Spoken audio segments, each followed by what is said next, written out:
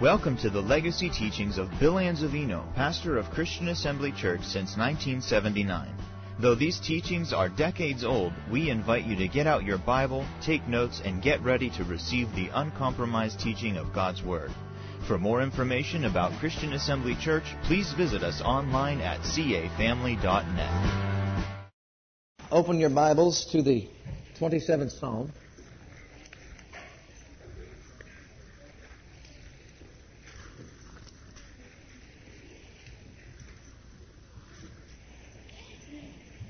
We will continue our subject, overcoming adversity and trouble. Overcoming adversity and trouble. We'll begin reading with verse 1, and we'll read right on through verse 6. The Lord is my light and my salvation. Whom shall I fear? The Lord is the strength of my life. Of whom shall I be afraid? When the wicked, even mine enemies, and my foes came upon me to eat up my flesh, they stumbled and fell. Though an host should encamp against me, my heart shall not fear. Though war should rise against me, in this will I be confident. One thing have I desired of the Lord, that will I seek after, that I may dwell in the house of the Lord all the days of my life, to behold the beauty of the Lord, and to inquire in His temple. For in the time of trouble He shall hide me in His pavilion. In the secret of His tabernacle shall He hide me. He shall set me up upon a rock. And now shall mine head be lifted up above mine enemies round about me. Therefore will I offer in His tabernacle sacrifices of joy. I will sing, yea, I will sing praises unto the Lord. Now, our Father, we give You thanks for Your word. We approach it reverently. We approach it humbly. I thank You for the ministry of the Holy Spirit. I thank You that He will draw from within my very being the wisdom and the light and the love of Your word, of Your counsel, of Your very person. And as it goes forth, Father, I thank You that each ear is attentive and anointed to hear, and each heart is receptive and will receive that which is spoken, that will cause the truth to come into their inward being, that they may be set free. In Jesus' name, amen. Now, we're still on number 6. I'm not going to reiterate. I'm just going to continue. We are on step number 6, or the 6th thing you should know when confronted with adversity or trouble. The 6th thing was found in verse 6, and will also introduce step number 7. So let's take a look at verse 6 again. And now shall mine head be lifted up above mine enemies. Therefore. Now, wherever you find a therefore in the Bible, always find out what it's there for. Amen? You've got to do that. Because you see, these are a series or a sequence of steps that the believer should know and be able to act upon and do. You know, the Bible never told us just to be hearers of the Word, but to be doers of the Word. Be doers of the Word, not hearers of the Word only. People go week after week, service after service, and hear the Word, and hear the Word, and hear the Word, and hear the Word. But when they get off into areas of trouble, they don't know what to do. They need help. Well, if you follow these steps, build them into your inward being, your inward man, the hidden man of the heart, let them become a reality to you, then in the time of trouble, you'd know what to do. You know how to act and react, and let the Lord be your pavilion. Let Him be your refuge. Amen? So, the 6th step we said was found here. My head shall be lifted up, or to have a right mental attitude. A right mental attitude in the time of trouble. And we'll introduce to you step number 7, and we'll continue to finishing number 6 first, and then we'll continue on to number 7.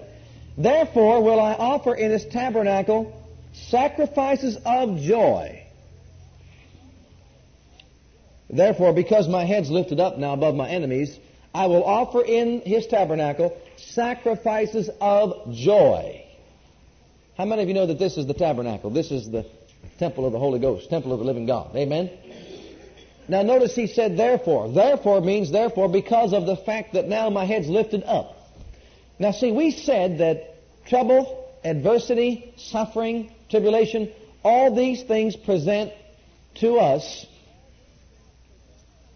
an attitude of oppression. When all these things come around us, fear, anxiety, financial burdens, sickness, disease, one seems to have his head hung low. His mental attitude is wrong. His mind is not stayed upon the Lord or His Word, but his mind is stayed upon the circumstances that surround him. Consequently, he's depressed or oppressed. Oppression sets in. And you see, he doesn't know how to climb out of that and get out from under that. There's a spirit of heaviness involved. And he doesn't know how to get from underneath that to get back into contact with the Father. Well, we've got to realize that there were 5 steps before the 6th step. So he's saying because of all these first 5 steps, and just very quickly I'll run through them. He said, first of all, Jehovah is my light. He's my salvation. Step number 1 was light. Number 2, salvation. Number 3, strength. Number 4, my heart will not fear. My heart will not fear. Number 5, I will be confident. Confidence. See these 5 things. And now, because I've meditated these 5 things, now my head will be lifted up above my enemies. Now notice the enemies are still there around him, but his head is lifted up above them. See, his attitude, his mental attitude is right. He's starting to think right now. So he lifts up his head. Over there in the 3rd Psalm, remember he said, when trouble surrounds you and increases around you, and people say there is no help for you in God, but thou, O Lord, art a shield for me, the glory and the lifter of my head. That's what he's saying. He's your shield. He's the glory. He's the lifter of your head in the time of trouble and in the time of adversity. And so now that my head is lifted up, he says, I will offer the sacrifice of joy. And mark this down. That word joy there actually means shouting. I will offer the sacrifices of shouting. I like that, don't you? Shout, shout. Actually, I'm going to give you the very Hebrew translation of that. Battle cry. High sounding joy.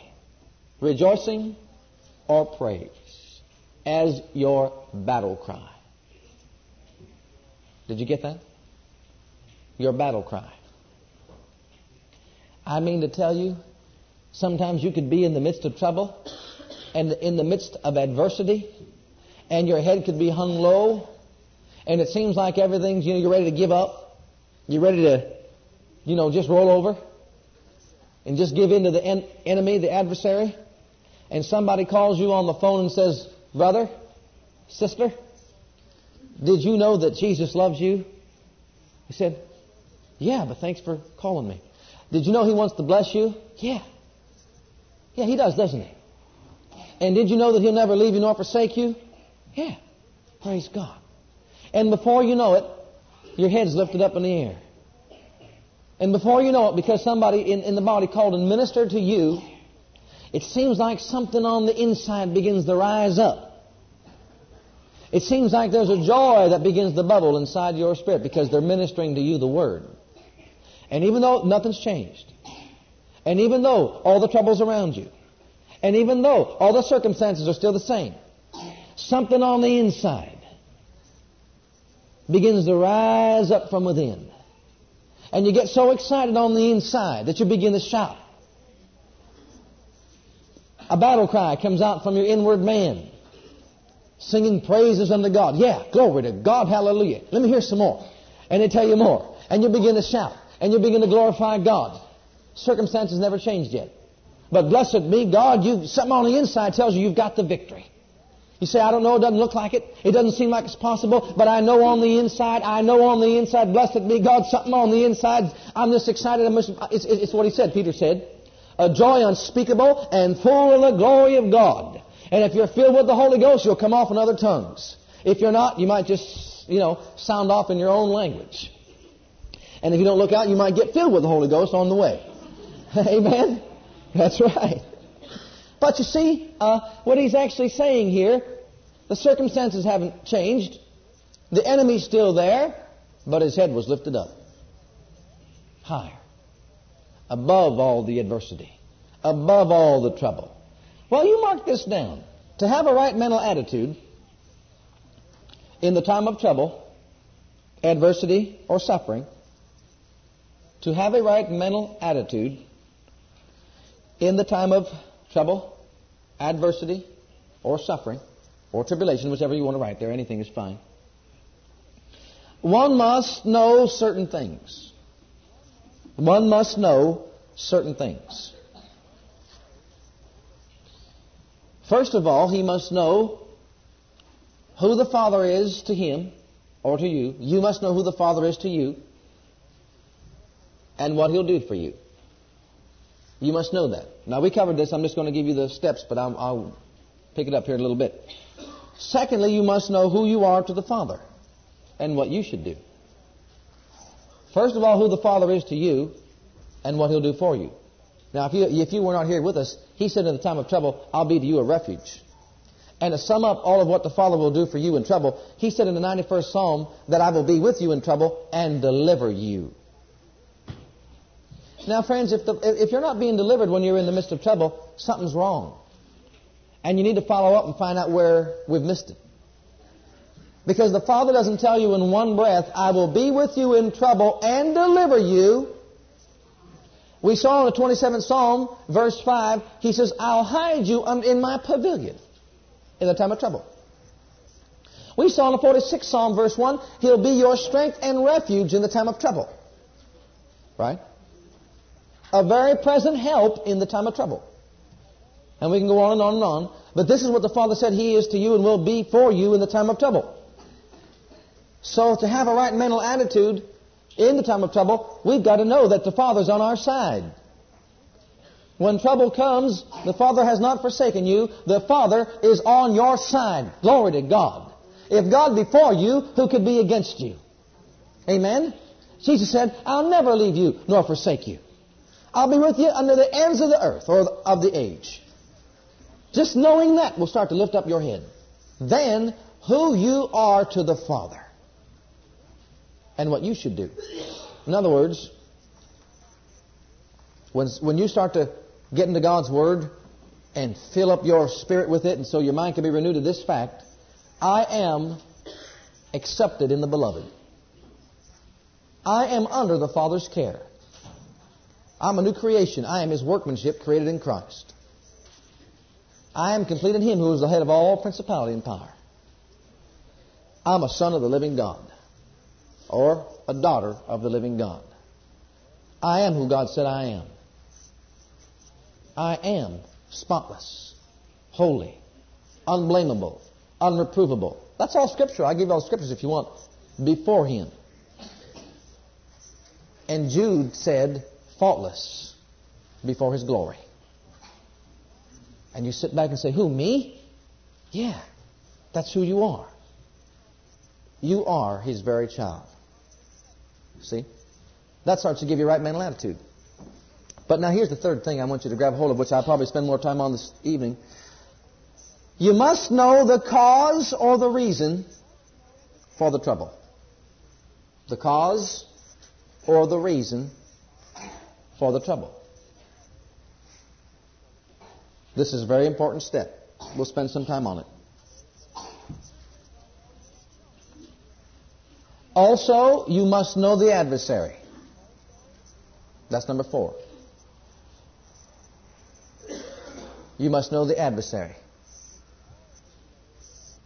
And let's take one more thing we'll say that I believe it's important. You must know where natural man fits in. Natural man. You must know where natural man fits in. Do you know whether they be unsaved? Let's say the natural man that's unsaved or the born-again Christian that's saved, man. In a sense that, you know, some of your trouble could come from within the body. How many of you know that? I said, how many do you know that your trouble could come from within the body? You know you can get sidetracked by the believer? Do you know that?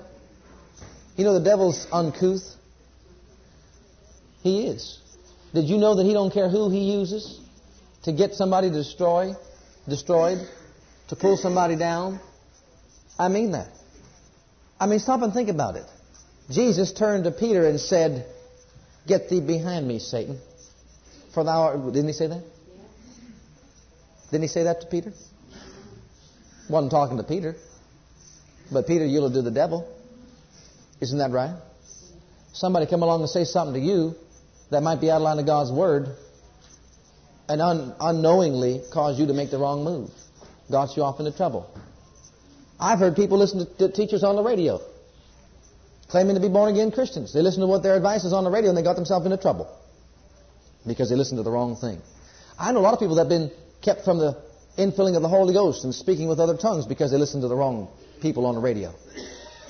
Amen. How many of you know that? Amen. So, you've got to know what man's place is in life. Let's go back and, first of all, let's turn in our Bibles to the first epistle of John and the 3rd chapter. Now, I remember in my young experience in the Lord, my wife and I both, that when we were young and learning and wanting to know the truth about God's Word and plan for our lives, we've discussed certain things with certain individuals. One was a minister. And we were newly saved and just filled with the Spirit with the evidence of speaking with other tongues. But he didn't know this, and I didn't know that he was against it. But we went to him and said, we'd like to know what you feel about speaking with other tongues.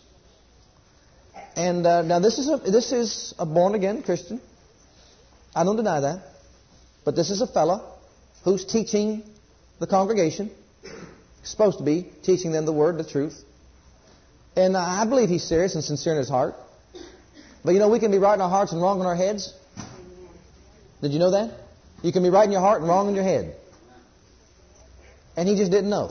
He said, well, as far as I'm concerned, tongues has gone out with the apostles. And tongues are not for us today. And he went on to say that over there in Mark 16, when Jesus said that they shall speak with new tongues, he was just talking about that you wouldn't use foul language any longer. I mean, if they're going to have a reason that you shouldn't speak in other tongues, can't they get better than that? A little bit better than that? You know what I mean? In other words, you got saved. You used to use foul language before you got saved. But now that you've been saved, you're not using that foul language any longer. See, you got a new tongue. And that was the extent of what Jesus meant speaking in other tongues, was that you wouldn't use foul language any longer. Now, that may sound funny because I didn't fall for it, but how many that did fall for it? And them people today, a lot of them be in trouble. Amen. Because they don't have the benefit of the Holy Ghost infilling and leading them to a life of prayer in the Spirit that the Father can help them in a supernatural way. Amen. So you see, trouble can come from every area. And understanding it, stripping down the enemy, finding out where all these things are coming from, learning how to deal with them through the Word will bring to us victory. That's why Jehovah is our light. Now in 1 John, the 3rd chapter, verse 23, before I go on to the cause or the reason of your trouble, I want to show you something about the believer and what the believer should know and do in order to stand against all adversity and trouble. In verse 23, and this is His commandment, that we should believe on the name of His Son. Underline this in your Bible. And love one another. Now notice, this is the commandment. The secret of dwelling in His pavilion, the secret of allowing the Father God to be to us our protector in the time of trouble, the secret, you see, of being cared for by the Father is to keep His commandments. Notice in the 91st Psalm he said, He that dwelleth in the secret place of the Most High shall abide under the shadow of the Almighty. If you abide in me, and abiding in Him involves these two commandments, believing on the name of Jesus. How many believe on the name of Jesus? And loving one another. My friends, brothers and sisters, let me say this to you now. If you have not made the quality decision to walk in the very love of God, you will get yourself into a whole lot of trouble and may not be able to get out from underneath it. You may even die young. This is the commandment that ye love one another. This is a love that has no compromise to it. This is unconditional love. It gives, it does not receive. And the born-again, Spirit-filled believer that has made the quality decision to walk in the love of God will be the cared-for one. He'll be the one that's cared for by the Father, the protected one. He'll be the one that will dwell in the secret place of the Most High. Because He said, He that dwelleth in love dwelleth in me, and I in him. Or dwelleth in God, and God dwells in him. Amen? So, keep that thought in mind. And let's go back to the 27th Psalm.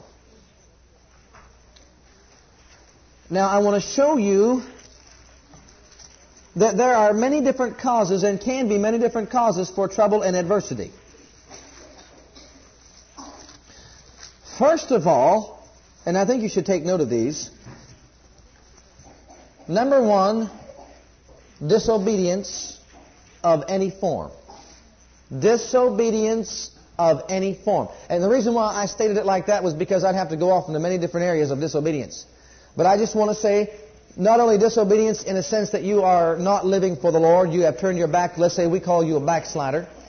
I like to say you're out of fellowship with God. That's going to cause you a lot of trouble. But also, there's disobedience to the Word that may come through just lack of knowledge. You know, the laws that pertain to life, really the law of the Spirit of life in Christ Jesus, the law of faith, does not change just because one did not know. Let me give you an example. The laws that apply to the use of electricity does not change because one did not know he'd get electrocuted if he touched it. When a little baby walks up to an outlet and sticks a butter knife in it, and you know what happens when they do that, and gets their hand hurt, just because that child did not know any better did not change the law of electricity. Isn't that right? It was in operation, it was working, it did not change because of ignorance. It continued to work, and it could work to destruction. But the law was not to be used for destruction. The law was to be used for benefit. It was to benefit the people of the household, to benefit you, to benefit me. Now the laws of God, the law of sowing and reaping, is a law that is to benefit you and I. The law should benefit the believer. If we would walk in the light of that law and obey that law, you'd get what you sow. Whatever a man sows, that's what he reaps. He's going to reap. It's a law that's in motion, set in motion by the Father God. It's the law of Genesis, and it works. So disobedience to that law, even through ignorance or lack of knowledge or misunderstanding how it works, is not going to change the fact that if you get off in error or disobedience, you will reap trouble, calamity, sufferings of many different kinds. See, the law works regardless. So I say to you this. It's better that you and I would get in line with that law and learn how it works and start to operate in it. Whether or not we understand it fully or not, just get in there and start to know that it works and start doing it. And start applying it to our own lives. When I say you don't know, I'm talking about to the fullness of how it works. Regardless, you're led by the Spirit. You know the law of sowing and reaping is in the Bible. Whatsoever man soweth, the same shall he also reap. And you'll find out there's a lot of born-again believers that are reaping troubles and calamities and sufferings needlessly just because they don't know how to operate in the laws that the Lord laid down for us in His Word. The law of the Spirit of life in Christ Jesus. and the law of faith. And because of it, calamity, troubles, tribulations, all sorts of things. Also, there is another cause or a reason for trouble would be a direct attack from the adversary for the word's sake. A direct attack from the adversary for the word's sake. Now, he doesn't need any reason to attack anybody. As I said, he don't care. He doesn't love you. He doesn't care about you. He hates you. He can't stand you. You represent God, and as far as He's concerned, you're at war with Him. We battle not against flesh and blood, or wrestle not against flesh and blood, but against powers and principalities and the rulers of darkness of this world, spiritual wickedness in high places. Isn't that right? Your adversary, the devil. The devil is your adversary. He doesn't care about you, and I don't know about you, but I don't care about him. As far as I'm concerned, he's no friend of mine. Is he a friend of yours? Amen. He rebelled against the great Father God. And the Father and I, we're hooked up together. Amen? Amen. So, I'm not going to be afraid of him because we've got victory over him. Amen? So stand against him. Another reason, and this one we will touch, is partaking of Christ's sufferings. Partaking of Christ's sufferings. Now you need to know this one. You need to know it. You need to understand it. Let's look back over here in the 27th Psalm. And let's read again verses 6 and 7. Let's add verse 7 this time. And now shall my head be lifted up above mine enemies round about me. Therefore will I offer in His tabernacle sacrifices of joy, or shouting. I will sing, yea, I will sing praises unto the Lord. Hear, O Lord, when I cry with my voice. Have mercy also upon me. Now circle this. And answer me. Now I want you to note, and the reason why I keep pointing this out, I want you to note that as of yet, it doesn't seem like there's an answer. Does it? As of yet, he's still saying, hear me and answer me. The trouble's all around him. But when trouble came, the psalmist said, I need light, salvation or deliverance. I need strength. My heart can't fear. I must be confident. My head must be lifted up. And then I'll begin to shout. And when I do, O Lord, hear me and answer me. But I want to show you all these steps beforehand that he's actually going through before his deliverance actually comes. Now, let me say this. A right mental attitude involves the renewing of the mind. In order for one to have a right mental attitude in a time of trouble or adversity, the mind must be renewed. Now, we said that the renewing of the mind does not come just by reading the Word. I think that's where a lot of people get deceived. They think just by listening to a tape or reading the Bible once in a while, or hearing the preacher preach, their mind can be renewed. No. You see, that's not going to renew the mind. The mind must be renewed from the Spirit. The mind must be renewed from the Spirit. The Word must be meditated upon, and when the Word enters into the Spirit will take that inside your spirit, will take that Word, and then the Word will begin to rise up from the Spirit to the mind. And then when it gets from the Spirit, inside the Spirit, then the mind will come into harmony with it. That's called mind renewal.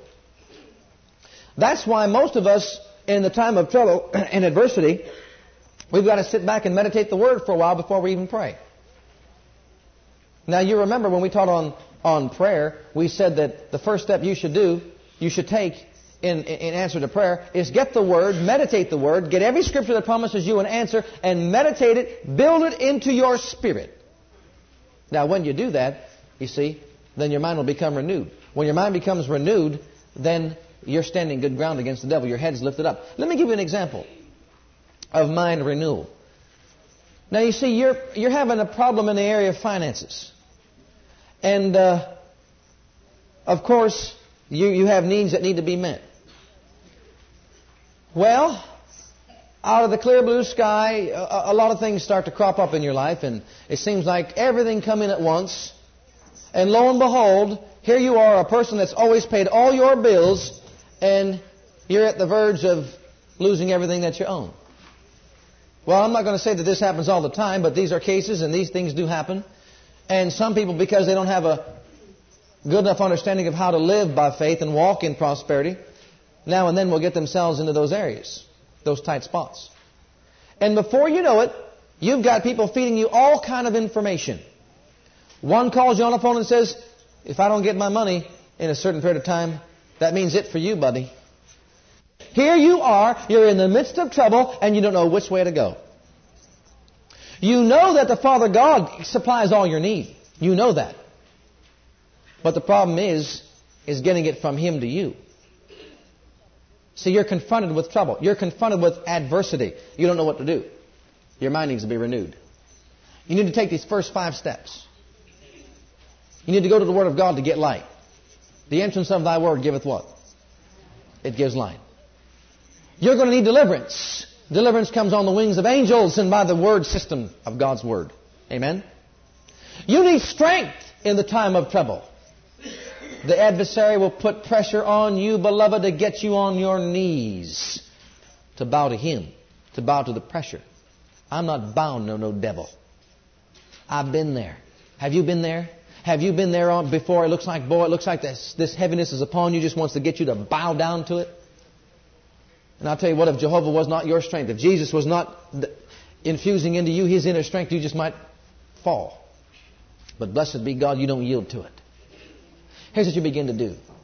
You open up your Bible to that great passage of Scripture in Matthew, the 6th chapter, and you begin to speak it out. Yes, take no thought for your life. Take no thought for your life. Don't even be concerned. Don't think about it. Take no thought for your life, what you're going to eat, what you're going to drink, for your body, nor for your life, what you're going to put on for your body, what you're going to wear, your clothing. Just begin to sit down in your easy chair and think about the birds that fly around your head. They don't sow, they don't reap, they don't gather in the barns, but the Father says, I feed them. Yeah, Father. If you feed them, they don't have any concern. They don't have any cares. They don't have any worries. They're like little kids. Did you ever see a mom and a dad who's having financial burdens and difficulties and they're under the pressures of life? And it seems like there's just not enough money to go around. And the little kids run around saying, hey, Mommy, buy me this. Hey, Mommy, Daddy, buy me that. They don't care. I mean, just not too long ago. We was driving down the street in the car. And BJ said, we was looking out the window, looking at some nice houses and commenting how nice these houses were. And BJ says, Mommy, I'll buy you that house. She said, well, thank you, BJ. Said, yeah, I'll buy you 2 of them. Would to God we can have the faith of... Well, I'll tell you what, we do. It should have the faith of a child. Because we are children. Can you see that the Father wants us to be utterly dependent upon Him? Can you see with the right mental attitude, like, look at that attitude that child has. I shared with you just the other day. Jason came running off. I just said, come on, honey. And he came running from the bathroom door right across the hallway and took a dive off the steps, the flight of steps, and dove into my arms without any sense of fear. I went out the other day just to wash the car. And first time since he's been running around, you know, he runs around real good now. Real good. First time since he's been running around, he gets out there on the sidewalk. And you know, our sidewalk's lumpy. A lot of cracks and ups and downs. And he's got his little tennis shoes on. And he gets out there and starts, he just runs, just starts taking off to the first crack, only from that far apart. One crack to the next crack, and hits the hole and falls on his face. Pulls himself back up, picks up together, and takes off again as fast as he can to the next crack. And he hits that crack and tumbles again. And he picks himself back. No fear. He didn't care what was under his foot. He's just running. Man, I'm free. I got liberty. He's taking off. He's just running. Can you see that? And we're so concerned about all the pressures of life and all the circumstances and all that's around us. And I'm not saying that they're not there. But as long as the enemy that's around you, as the pressures that are around you, as they surmount and mount up round about you, and they have your undivided attention, then they will be mountains in your life. They will be giants in your life. But when you could sit back in your easy chair with all the giants and all the mountains and be like little Jason and me, Jay, and just run to the arms of your Father and say, hallelujah. Father, I'm jumping off the first step into the realm of the supernatural, right into your arms. When nothing is beneath me except your everlasting arms. You see all these bills? I take no care of them. You said be careful enough for nothing. My God supplieth all my need according to your riches and glory by Christ Jesus. Blessed be God, I believe you do it. I'm not telling you to do something that I wouldn't do. I'm not telling you to do something that we didn't do. And thank God that we did it, because if we didn't do it, we'd have fell. We'd have drowned. But I'm telling you something that I know works. I know it works. I didn't know how much back then as I know right now about it, but I know that it works. And I know it doesn't matter what the need might be. The Father is bigger and greater than any need that we'd have. And He can make it work in your life if you'll follow these steps. If you'll trust Him. If you'll put your dependence upon Him. So the renewing of the mind comes as we begin to think about this great, wonderful Father. And if you really want to get your mind renewed, think about His love. Here's what you need to say to get your mind renewed. Father, You've imparted to me your nature. See, now you're saying who you are to Him. I have your nature. I believe it. I believe I have your nature. Father, You've imparted to me your faith. It's a gift. Father, You've imparted to me your love. It was shed abroad in my heart. I believe You're in me. I believe You're on my side. I believe You're with me. I believe You're for me. I believe You supply my every need. And so, Father, here I come. I thank You. I'm accepted in the Beloved. I'm Yours and You're mine. I thank You for it. There's not a foe that could withstand the love of our Heavenly Father. The Bible says in the 8th chapter of the book of Romans, death, life, angels, principalities, powers, nothing can separate you from the love of God that's in Christ Jesus. And so you see, this great Heavenly Father loves you. You, as a person. Say that with me. The Father loves me. See, He loves me. You need to know that. You need to renew your mind to that. You sit back and think that the Father loves you, it'll do wonders for your faith. Oh, it will just boost up your faith. I mean to tell you, like a booster shot. It'll just get your faith so high. It'll start to get your mind so renewed. But the Father loves me.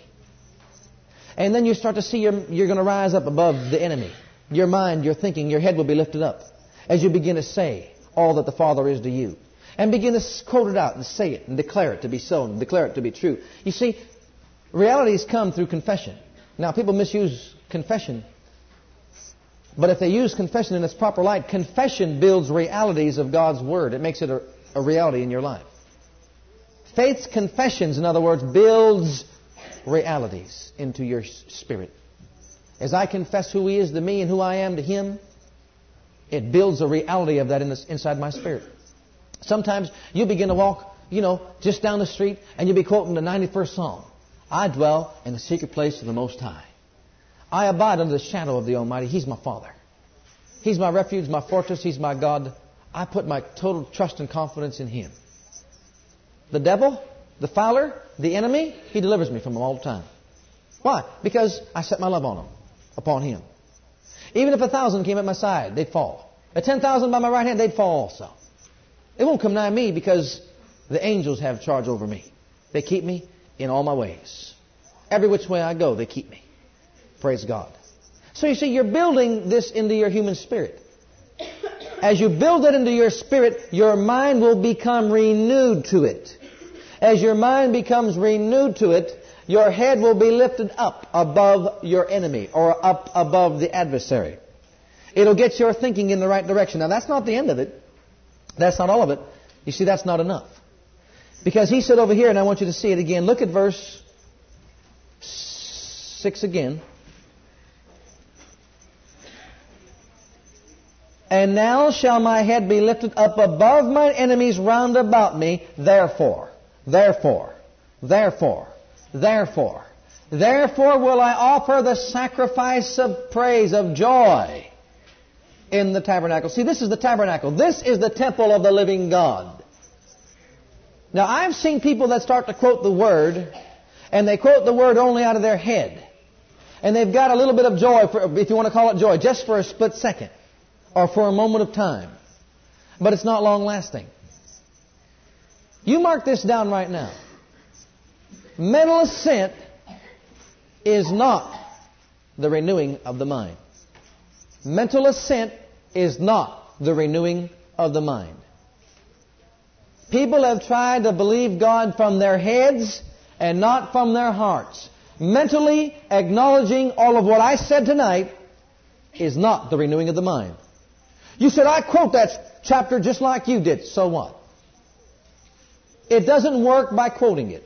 It doesn't work by reading it. It doesn't work by having it in your head. These things I'm telling you to do in the time of trouble, it's one of the greatest things you'll ever want to do. I mean, you're going to be in the face of adversity. You're going to be in the face of calamity. You're going to be in the face of trouble. You're going to be tempted to go to the world. You're going to be tempted to go to man. You're going to be tempted to find another source of deliverance. Something you can see or feel or touch or hear. The doctors say she'll be all right. But you know, the doctors don't always say that. Sometimes they say there's nothing we can do. Amen? What I'm saying to you is going to take diligence. It's going to take consecration and dedication. Joshua was told to meditate day and night in the Word to build this into his spirit. It's only when the Word is built into the human spirit that the mind will become renewed if we act upon the Word. You must act upon the Word.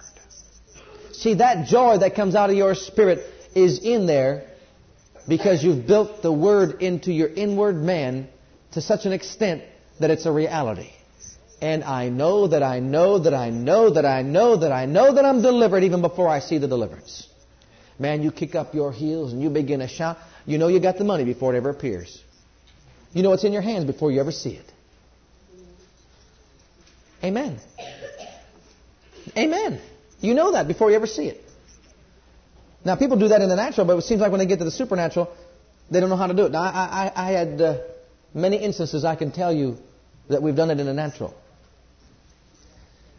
Like you go off and say to your kids that you'll buy them something. And they'll say to their friends, they'll run outside. Like Lisa say, Daddy, will you buy me that new dress or new pair of skates or that new this or new that? Or BJ likes chapstick. Oh, I'll tell you what, if you say to BJ, I'm going to buy you a tube of chapstick, he'll just start jumping up and down. He'll start shouting, and Lisa will run out the door and say, I got a new dress. BJ, I got chapstick. But there's not one sign of not one sign of the evidence that he has it. Or she doesn't have one sign of the evidence that she has a dress. But she'll go tell her friends. She'll tell everybody. She'll start telling just right around the house. She'll tell whoever calls on the phone, whatever. She just starts shouting and just she's so excited about it. Thank you, Daddy. Go. And just praising God. See? Where's the dress? Still at the store. Where's the chapstick? Still at the store. Why is he shouting? He know he got it. How's he know he got it? He knows me. I said he knows me. No. You may fail, and an earthly father may fail. But, beloved, your heavenly Father will not fail or forget to get your need met. You follow me? If that child has absolute trust in me or you as a father, how much more do I believe my Father that cannot lie or fail? Can you see that? Amen. So you see, this comes out of the heart. Now let's go to 1 Peter, because I want you to keep these two thoughts in mind about the adversity, about the trouble. He'll have his head lifted up, and he says he'll shout for joy. Now I want you to see something here. In 1 Peter, the 4th chapter, keep those two thoughts in mind. His head will be lifted up. In other words, he'll have a right mental attitude, and he will shout for joy. Now, I want to show you something in connection with trouble and adversity and sufferings trials and tribulations that you need to know to have a right mental attitude and also to overcome. Look at verse 12. Underline the second word. Beloved, think.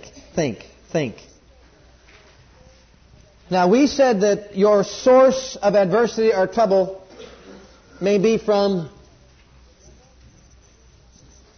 the devil, it may be from disobedience, or it may be from partaking of the sufferings of Christ. When you say that, people get off in the left field, but I want to share with you what I'm saying when I declare that.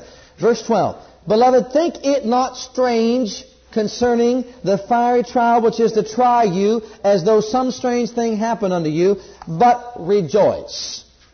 Think and rejoice. Think and rejoice. My head will be lifted up. If you think it's strange because of the fiery trial that's tried you, and if you listen to most people talk, believers, I just don't understand it. I just don't know what's going on. These strange things are happening to me. I'm a child of God. Why is this all happening? Think it not strange these things are happening to you. Why did He say not to think of it as being strange? Because if you're living in this world, Jesus declared you'll have tribulation. We know Jesus also said that affliction and persecution is coming for the name and for the word's sake, right? And many more things that are said about that. Paul said those that live godly in Christ Jesus shall suffer persecution, right? So why are you thinking it's strange when a fiery trial comes your way? But if the devil could get you thinking that it's strange and get you to thinking that this shouldn't be happening to you, and get your mind on the problem more than on the deliverance, then he'll hold you in bondage. But he said, think it not strange when fiery trials come your way, but rejoice. Rejoice. Now the person that's going to be rejoicing is the person that's got a right mental attitude. It's going to be the one who has his thinking on right. I'm going to show you why. Let's read this first. Inasmuch as you are partakers of Christ's sufferings, underline that. That when His glory shall be revealed, you may be glad also with exceeding joy. If you be reproached for the name of Christ, happy are ye. For the Spirit of glory and of God resteth upon you. On their part He is evil spoken of, but on your part He is glorified. Stop there just for a second. Since we're here, let's just talk about for a moment Christ's sufferings. A partaker of Christ's sufferings. The trying of your faith, or the trial upon your life that He's talking about, may be you're partaking of Christ's sufferings. We need to define and expose to the body of Christ what sufferings this includes. Now, if you'll talk to 99% of the church, they'll say it includes sickness and disease. Well, I'm sorry, but they're wrong. Suffering, sickness, and disease is not included in our part of suffering for Christ. If you'll read this, I'll show you. Again, he says in verse 15, but let none of you suffer as a what? As a what? Or as a thief, or as an evildoer, or as a what? Underline that. In other men's matters. Now, you ready for this one? Some of us are suffering trials, tribulations, persecutions, sufferings, because we're busybodies in other men's affairs. Some as a thief, some as a murderer, not with a knife, but with a tongue. And those kind of sufferings, troubles and tribulations and all kind of sorts of calamity coming your way because of that is not suffering for Christ. Are you hearing me? I said there have been many that have walked and turned their back upon the Lord, not taking heed as to what He said about walking in love, and have stabbed their brother and sister in the back with their tongue. And they opened up the door to the devil, and calamity came their way, and they said, I'm just suffering for Jesus. My friend, you're not suffering for Jesus. You're suffering because you haven't kept your tongue under control. Now, there's proper suffering and there's improper suffering. You need to know this right now. You need to know where your suffering's coming from and why, what was the cause of your suffering. If you are suffering sickness and disease in your body because a wholesome tongue is a tree of life, but a perverseness therein is a breach in the spirit, there is that speaketh like the piercings of a sword, but the tongue of the wise brings healing. If you're suffering disease in your body because we have stepped out of love, then you need to know right now that your problem is not getting hands laid on you, but your problem is getting on your knees before God and repenting and asking your brother or sister to forgive you and watching your tongue.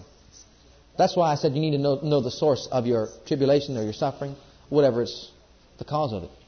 See, genuine suffering for Jesus we're going to mention right here in a minute. But there are believers that fall into this category. They're suffering not as a Christian. They're suffering because of these things. As an evildoer, as a busybody, as a thief. Getting involved in other men's and women's affairs. Not watching their tongue. And I can go on and on and on and on about many of these things, but that's why tribulation and troubles come their way. Even in the world of business, in their business affairs, they're suffering trouble and calamity and destruction and ruin because they've not learned to control the words of their mouth. And let me go as far as to say this. There are some in the area of business, and in the area of business you can do this. Some of them, and trying to get away with it, they're getting into the area of not giving the customer all that they should get. I'm talking about Christians too. And trying to pull one over their eyes to benefit themselves in their own business. You know that giving is the only way you're going to receive? If you're going to have a good business, you're going to be a good giver. You're going to be fair and you're going to be just with the people. With other companies and everything. You're going to be just with everybody. But because, they try to use the techniques of the world system and to get gain. And if you stop and think about it, here's a guy down the block and he's got a business and he's just flourishing. And you know he's doing everything crooked in the book. Here you are a Christian and you don't want to do those things. And you say, I don't understand it. He's living crooked. He's flourishing. I'm over here. I'm living for Jesus. I don't understand it. Something's wrong. What's going on? Well, some people get upset about that and they go off and they try to live like the guy down the street. Or they try to use his technique. Or they try to shortchange people. If you're a Christian businessman or woman, let me say something to you. Do it God's way. Do it God's way. The Father God has many ways of making you prosper. And if you'll walk in the way of the righteous man, He'll see to it that it comes your way. So you see, there are many reasons. I can go on and on and on and give you all kinds of reasons, but there are many reasons that some believers don't even know of why calamity or trouble has come their way. Some had death come their way and they didn't understand it. They didn't know why. But if you'll go back and find out, you'll see that some of them spoke death to their own people, to their own family. Some way back, years gone by, just through the many years, just began to speak about death inside the family.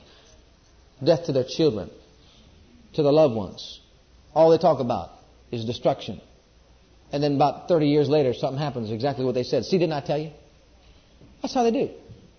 Trouble comes, calamity comes, destruction comes. They don't understand it. Well, lack of knowledge is not going to stop the law of God from working. The law of faith, or God's principles. Now also, let's hold this thought and go back to 1 Peter. Let's categorize some of the suffering before we go any further. Let's categorize what the Christian is to suffer and what the Christian is not to suffer. Because when you know what you are to suffer, and you know when it comes your way, then you can rejoice. If you know what the Christian or the believer is supposed to suffer for the name of Jesus and for the word's sake, and you know that when it comes your way and comes upon you, then you know that you can rejoice and have deliverance from it. But you see, when something comes upon you and you don't have any idea where it came from or why it came or what's going on, am I living in sin, am I doing this wrong? And you hear people talk all the time like that. They don't know why all these problems are coming their way. Well, then you could, be pretty sure that they don't understand what the Word of God teaches about suffering. So let's take a look at 1 Peter 1:6.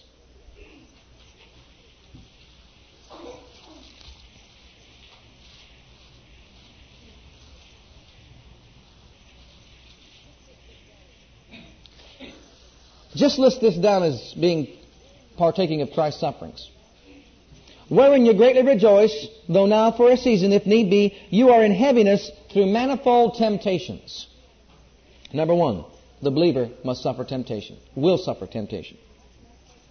that the trial of your faith, being much more precious than of gold that perisheth, though it be tried with fire, might be found unto praise and honor and glory at the appearing of Jesus Christ. So first of all, we are to suffer temptation, and will suffer temptation. That temptation, not only 1 Peter 1:6, but you can write down 1 Corinthians 10:13. There is no temptation that's come at us that the Father will not make a way out, or that the devil can put on us that's above what we're able to find a way out of. So temptation is what you're to suffer. But temptation will not only come from the devil, write this down, Satan. You know over there in Matthew 4 where Jesus was led into the wilderness by the Spirit to be tempted of who? Say it loud with me. Who's the tempter? The devil is. Number 2, by man. Remember we said about man? Watch about man, men. Remember over there in the 19th chapter of the book of Matthew when it talked about the Pharisees came to Jesus speaking to Him concerning marriage and divorce, tempting Him? Who was tempting Him? You know that your beloved brothers and sisters in Christ can almost tempt you to get off your faith if you listen to them? You walk away and say, I'm healed, and they walk up and say, well, you don't look like it.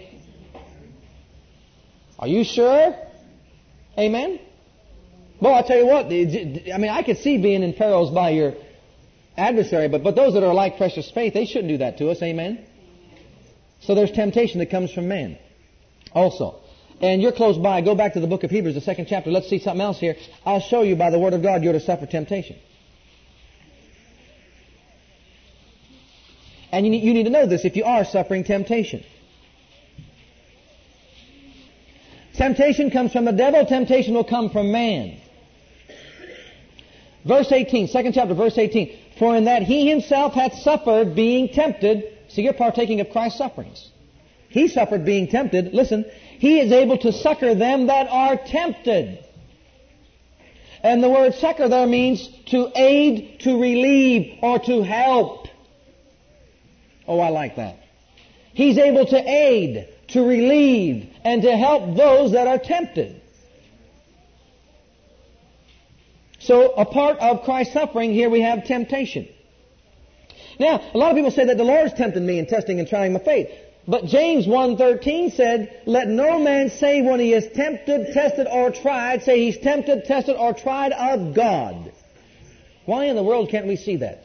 The Father is not the one that's doing the tempting, the testing, or the trying of your faith. It is the devil and it's man that's tempting you. But it says right here that Jesus is able to help, aid, and relieve them that are tempted. Is that what it said? So temptation, number 1. Number 2, you'll suffer false accusation. Being falsely accused. You remember over there Jesus was falsely accused as being a blasphemer? Speaking blasphemies? Remember? And also, many other things he was accused of being a sinner. He was accused of being not of God. He was accused of many other things. We can go on, but I don't have time to get into all that. But the believer in Acts, the 6th chapter, verse 13, you have to turn to it. Remember Stephen was accused of speaking blasphemy, and then they stoned him to death. He was accused wrongfully of speaking blasphemy. He suffered the same thing, false accusation. Thirdly, the believer will suffer persecution. Acts, the 8th chapter, tells us that the church was scattered abroad because of persecution. Right? Persecution. Because of persecution, the church was scattered abroad. Over there in 2 Timothy, the 3rd chapter, and verse 12, Paul said, all those that will live godly in Christ Jesus will suffer what? Persecution. Persecution. So the believer will suffer persecution. I just want you to write these down. I don't have time to get into all of them. Number 1, persecution, shame. Acts 5:41. When the apostles, after they were whipped and cast out and beaten and so on and so forth, they went away from the adversary and they said, they praised the Lord and magnified the Lord and told their fellow believers that they counted themselves worthy to suffer shame for His name. Suffer shame. Suffer shame. See, rejoice and be glad in that you're a partaker of Christ's sufferings, not sickness and disease. They suffered shame for His name. Are you ready for this one?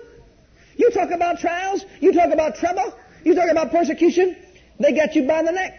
They got you overnight. They got you in the jailhouse. They're taking you out of the jailhouse. They whip you on your back because they can't get anything to really hold you to kill you. Legally. So they whip you on your back. They run away shouting as loud as they could. Glory! Being counted worthy to suffer shame for His name. Anybody suffer shame today, they get upset about it. But they count themselves worthy to suffer shame. See, these things are going to come upon you for the name of Jesus. There's more. Let me run through them. Adversity, Hebrews 13:3. It says, you will suffer adversity. Another one, being mobbed, Acts 21:30 and 31. Another one, being stoned, possibly. Not as much in this country as it is in other countries. 2 Corinthians 11:25 and Acts 7 where Stephen was stoned. Reproaches, 1 Timothy 4:10. You'll suffer reproach. Perils in the city. Perils among false brethren. 2 Corinthians 11:26. Being arrested. They kept running to the front of the line, wanting to be the first one arrested for Jesus. Yeah. Right mental attitude. Right mental attitude. They weren't upset about it. They started to shout glory. And you know what the Father God will do for you in that? Just what He did for Paul and Silas in prison. He'll get you set free. They had a right mental attitude. They didn't complain about it. They counted themselves again worthy to suffer even imprisonment for His name. Okay, they were arrested in Acts 16:37. They were jailed in Acts 16:23. They were scourged in Acts 16:23. They had stripes upon their backs in Acts 16:23. Also, tribulation. 1 Thessalonians 3:4. You will suffer tribulation. 2 Timothy 2:9. Just write these down. You will suffer trouble as an evil doer. I only gave you a few of the things you are to suffer as a Christian. Peter also said in verse 16, 1 Peter 4:16, he said, you'll suffer as a Christian. Suffer as a Christian. Now you see, nowhere will you find it mentioned in the Word of God that you are to suffer sickness and disease for Jesus. You'll not find that listed. But everywhere you'll find that you're to suffer all these other things as a Christian, as being a Christian. But if you suffer as an evildoer, if your calamity came upon you because of the fact you've done wrong, let me hear what I'm saying now. If you are suffering because of disobedience, you may not get your miracle when you need it. I have found to be true in my own personal life that every time I had something come on me, trouble or sickness or disease attack me, that I was directly responsible for, it took a lot of work to get out from underneath it. A lot of getting back into God's Word. Hear me now. I don't care who you are. You can run yourself down. You can run your body down if you want to. You can overwork yourself if you want to. And if you overwork your body and you misuse and abuse your body and you just go off and do things that you know you shouldn't be doing and you neglect the ministry of the Word in your own personal life and your prayer life and your meditation and your fellowship with the Father and you get yourself attacked with sickness and disease, you may be on your back for a while. The law of sowing and reaping, beloved, obedience is better than sacrifice. I have found that it's harder for you to get your healing supernaturally when you do that sort of thing than it is if you were walking in the light of His Word and love and fellowshipping with Him and you got attacked by the devil. You see, just attack you. You can get rid of it sometimes just like that. Most of the time just like that. But when it's through lack of obedience, not being obedient to God's Word, not diligently studying His Word, and these things come upon you, you may have to suffer some of these things out. And I'll tell you what, some of these things are not good to suffer out, and you're not going to enjoy suffering them out. If you get yourself into a financial bind because you misuse your finances over a period of time when you had the knowledge that you shouldn't have done that, you may find yourself under the heat for a while before you get out from underneath it. Amen. Did you hear me? You know, when you talk like this, a lot of people don't want to hear it. But the Spirit of God said to me, I want you to preach the other side. And so you're going to hear the other side for a while. The life of faith is not what some people think it's set up to be. One of peaches and cream. All you've got to do is just wake up in the morning, forget your Bible, just say, I can have what I say. Hallelujah. Mark 11:23 and 24. See? And just live like that. That's their idea of the life of faith. That's not it. That's not the life of faith. We have got to obey and abide in the Word of God. We've got to obey His Word. We've got to keep His statutes and commandments and do His judgments. We've got to walk in love and walk in the power of that name. We've got to obey. If not, we're going to suffer these things, beloved. And many have fallen by the wayside, even unto death, because they have not been obedient to what God's will was for their life and what God's plan was for their life. And while I'm on that area of finances, because this is one that He wants me to get a hold of, we have got to learn God's laws of prosperity. We have got to learn as individuals, as families, what the will of the Father is for us in the area of our finances. We've got to learn how to listen to the voice of God in this area so He can bless us wherever we're at. Because the price of being out of the will of the Father is expensive. It may cost you a lot of money someday. I know, believe me. And I know you're going to learn the same way, and I just praise God we could learn by each other's experiences and stop some of you from making mistakes. But we're to trust the Father with our finances as we learn how to use His will and His laws that pertain to finances. Now, in the area of right mental thinking, let's close with one scripture here. James, the 1st chapter. I hurried through them real quick. I wanted to get them in your notes. You can follow them, find them in the Bible for yourself. You could write them down on your notepad somewhere and look them up. But I gave you them so that you can study them and find out what the Christian is to suffer. It'll help you out in the area of having a right mental attitude. In other words, your way of thinking will be right. See, you'll know that if sickness and disease has come your way, you'll know that, look, this is not what I'm supposed to suffer as a Christian. I'm not supposed to. Look, I'm not supposed to suffer poverty as a Christian. I know that because that's not part of Christ's sufferings. It's for my life. I'm not to suffer that as a Christian. Something's wrong. As a matter of fact, if you'll stay close to the Word of God, you'll find out that every time something goes wrong in your life and you have a problem in your life, you can find out by going to God's Word where the answer is and where you've missed it and how to avoid that problem the next time around. If you're quick to listen to what God's saying to you, you can learn what to do the next time or to avoid it or to get yourself out of that trouble before it comes. But in James, the 1st chapter, he tells us something I think we should emphasize and express at this time. In the 21st verse, there was a problem here with these believers that he was writing to concerning troubles, afflictions, persecutions, and sufferings, temptations and testings and tryings of their life. There was a problem with these believers. They didn't know where it was coming from. They were like a lot of the church today. Some of them were saying, well, the Lord giveth and the Lord taketh away. He gave me my business, now He took it from me. See, that's not the will of God. That's wrong mental attitude. That's wrong thinking. That kind of wrong thinking will get you destroyed. That kind of thinking will get your business taken out from underneath your feet and turn it over to the hands of the enemy. But he said in the 21st verse, which I want to emphasize, wherefore lay apart all filthiness. Lay apart or separate yourself from all filthiness and overflowing of naughtiness. And receive the engrafted word which is able to, stop right there. That word engrafted means implanted. Receive the word implanted into your heart, which is able to, and the word save means deliver. Sozo, it means to deliver you, or to deliver yourselves. You receive the word, the engrafted word, which is able to deliver yourself from your, and the word souls there is, in a better translation, corrupt reasoning faculties. Write that down. Receive with meekness the engrafted word.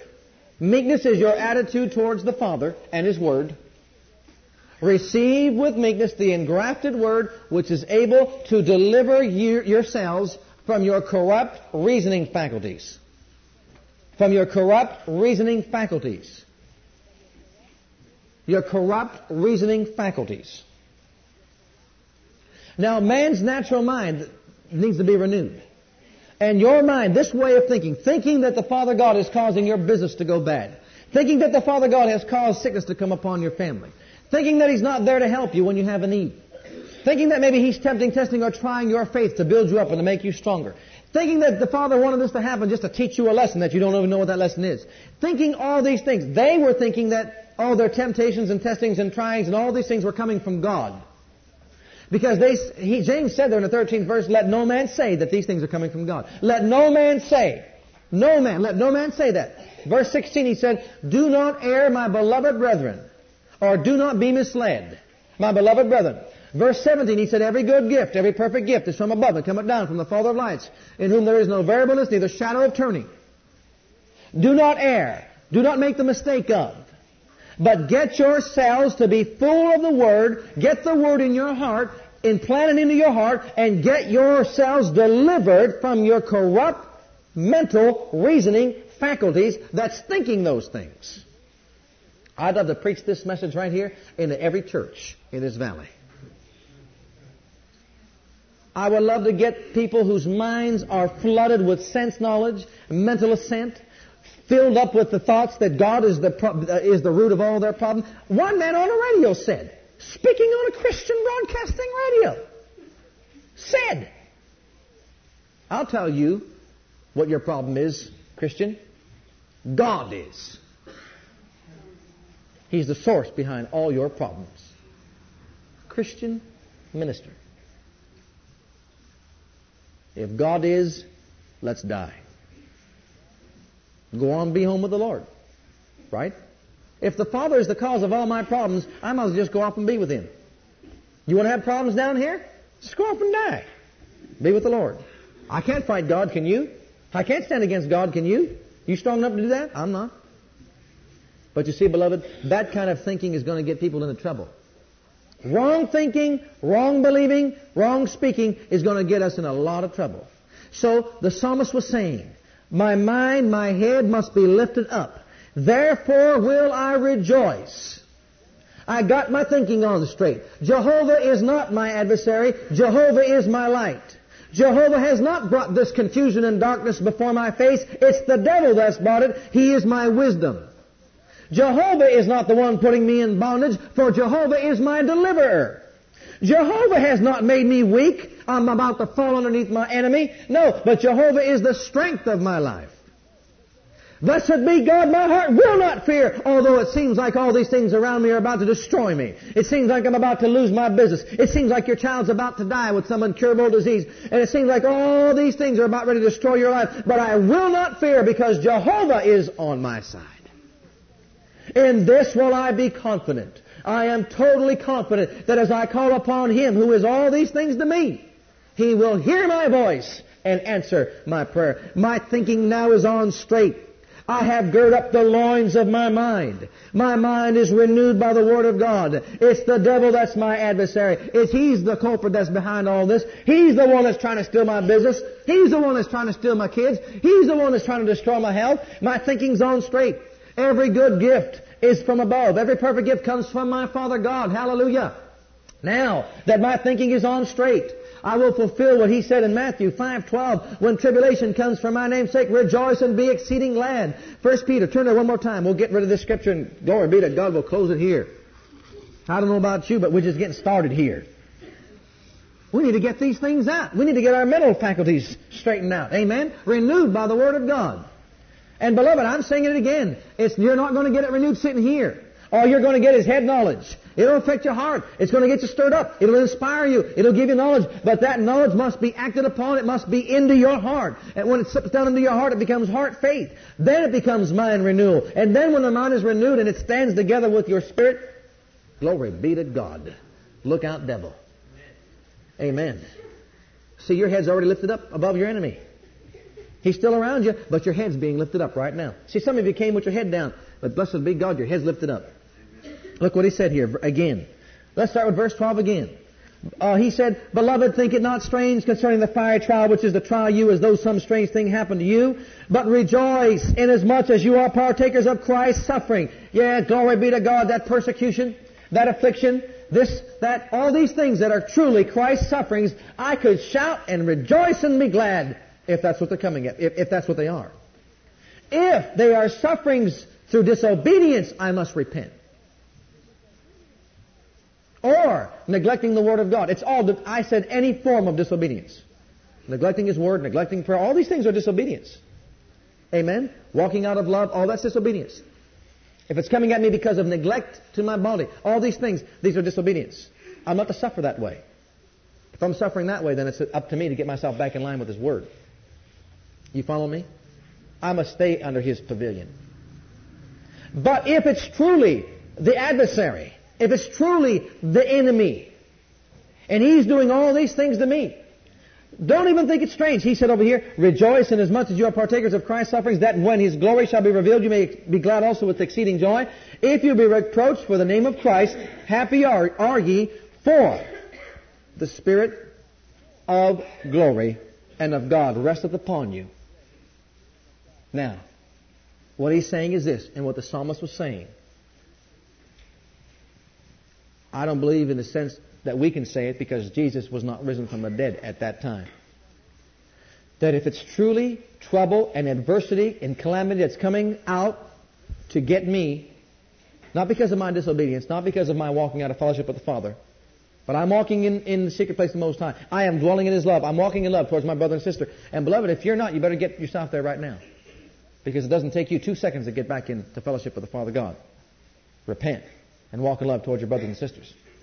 But if truly, if He's trying to destroy your work, if He's just trying to destroy the works of your hands, if He's trying to pull you down, if He's got all this heaviness over top of you, a blanket of oppression, if He's got you to a place you don't know which way to turn, you don't know which way to go, you meditate those first 5 steps. When you get down to that 5th step, and then you look to that 6th step, your head will be so sky high. Now I'm talking about meditation. Getting this into your heart, not just up here. Getting it down into your heart to where you could start to just sit back and say, yes, He is my provider. Yes, He is my healer. Yes, He is my deliverer. Yes, He is my light. Yes, He is my salvation. Yes, He will help me in the time of trouble. Yes, I don't care if the earth be removed from me. His everlasting arms are underneath me. When that's coming out of your heart, when that is just bubbling up within, you're going to shout a voice of triumph. You are going to shout a battle cry. You're going to look to... You might shout it. I think you'll shout it. I do think you'll shout it. I mean, you just may just shout. You may, everybody in the whole, if you're living in an apartment complex, they just might just wonder what happened, a tornado or something. But blessed be God, you'll be down there shouting. Everybody, you may just, I did it one time in McDonald's. Glory be to God. I was walking through, I did. Oh, I mean, to tell you something, it seemed like this thing was following me all around. The devil wants to get everybody. And I was just meditating the Word, and just thinking about the Word. I wasn't thinking about where it's going, just thinking about the Word, meditating on the Word. And all of a sudden I got inside that door and I saw it inside my spirit. When you see it inside here, beloved, you can't avoid it. Sometimes you can't avoid it. I mean, I know you cannot yield to it if you don't want to, but I wanted to. I didn't care who was looking at me. I just jumped up in the air and said, glory to God, that's it. Kicked my heel up, man. That was it. I saw it. You know what I'm talking about? I saw it here. Not up here. You can hear all of what I said tonight up here, and most of you did. But when you see it here, oh, that's where the battle's won. When you see it here, you'll let out a battle cry. It may be shouting glory to you, but to the devil, it's a battle cry. It's a voice of triumph.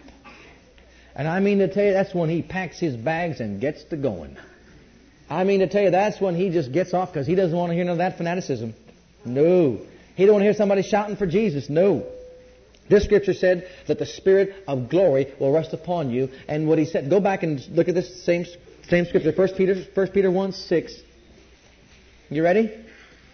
You ready to shout? You getting there now? Your head lifted up?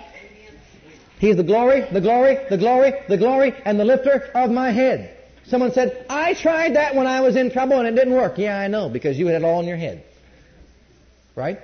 Yeah, you mentally assented to it. Somebody said to me, I took those steps that you said over there. I followed those steps that you did over there, and I didn't get anything. You know what I said? I did it and got it. Hallelujah.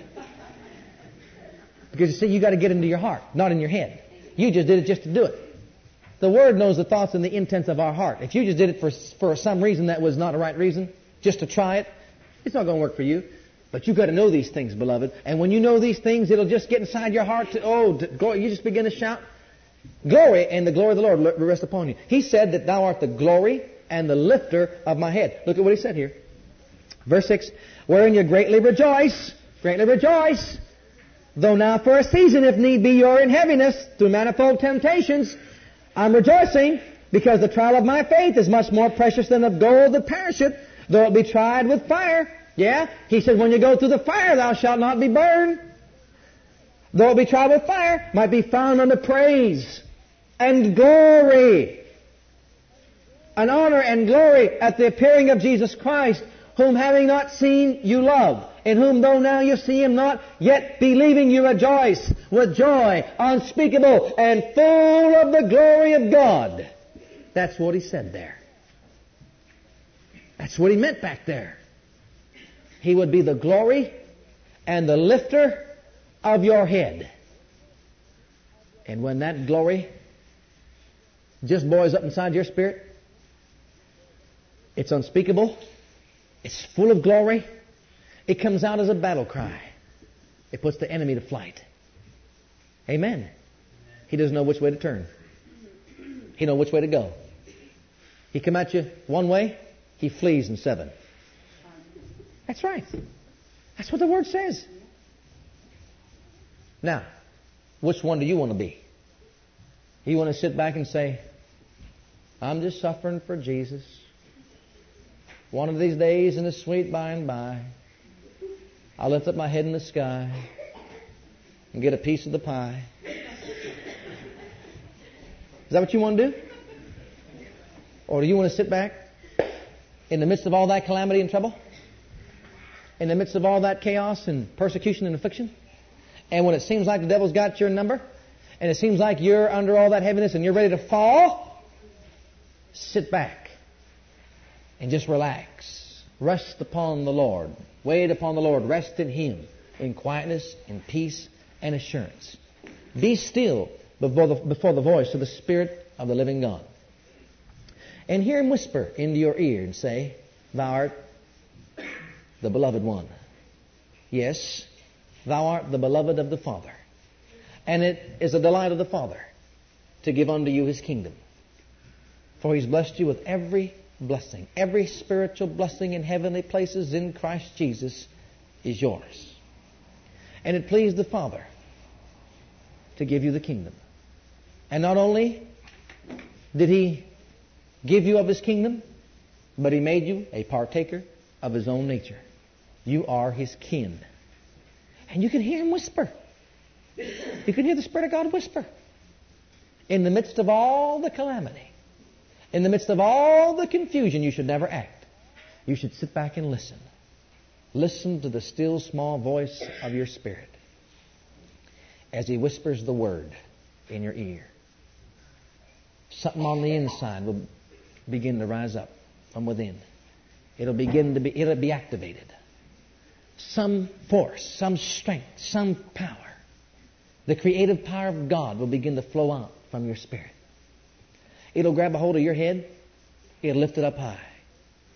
It'll cause you to stand against the face of the enemy and declare that I stand in the name of Jesus. I look you in the eye in the name of Jesus. And as you stand there fully clothed and arrayed in the glory of God, from that joy that rises up inside you, the enemy cannot withstand the glory. Can't withstand it. You'll resist him and he'll flee from you in Jesus' name. But did you notice that all these things took place in the midst of all the trouble? Did you notice that? Well, beloved, I don't got time to give you. If I had time to give you all this, I'd like to discuss some of these things in greater depth. I would like to take every point that I was bringing out to you this evening and discuss it in greater depth so that we could get... The Spirit of God said this to me. My people need to be taught. They need to be taught. They've got to know the adversary. They've got to know man. They've got to know the Holy Spirit. They've got to know my Word. They've got to stop playing games with my Word. Listen to me. How many times do we go over Scripture after Scripture after Scripture after Scripture up here? It's time to get the Word down here. Get the Word into our spirits. Become acquainted with the Father through the Word. Let the Word live big inside our spirits. Let the Word just have its place in our heart. Let the written Word unveil to us the living Word, and let the living Word live in you. Blessed be God when you do that. And He lives in us, and that Word abides in us, and we abide in Him. You know what He said, beloved? This is one of my favorite scriptures, one of my many favorite scriptures. And I love to walk in the fulfillment of it before I go home to be in glory with the Lord. You abide in me, my words abide in you. You, friend, ask what you will, and it will be done for you. Amen. Amen. I like another translation. If you abide in me, and my words have found their home in you, you just ask what you will, and it will leap into being. Did you hear that? You ask what you will, it will leap into being. Hallelujah. Well, let's all stand before the Lord. Thank you for listening to our legacy teachings. We pray today's message has a profound impact upon your life and your ministry. I want you to know that God loves you, has a great plan for your life. But if you've never made Jesus Christ Lord and Savior of your life, I'd like to invite you to do that right now. Just pray this simple prayer right after me. Just say, Heavenly Father, I come to you just as I am. And I believe with all my heart that Jesus died for my sins and was raised from the dead for me. I open the door of my heart. I call upon the name of the Lord. Lord Jesus, come into my heart now. I receive you and accept you as my personal Savior and Lord. If you prayed that prayer with me, you're a child of God right now, and I encourage you to get into a good Bible-based church where you can learn to grow in your Christian faith and experience. God bless.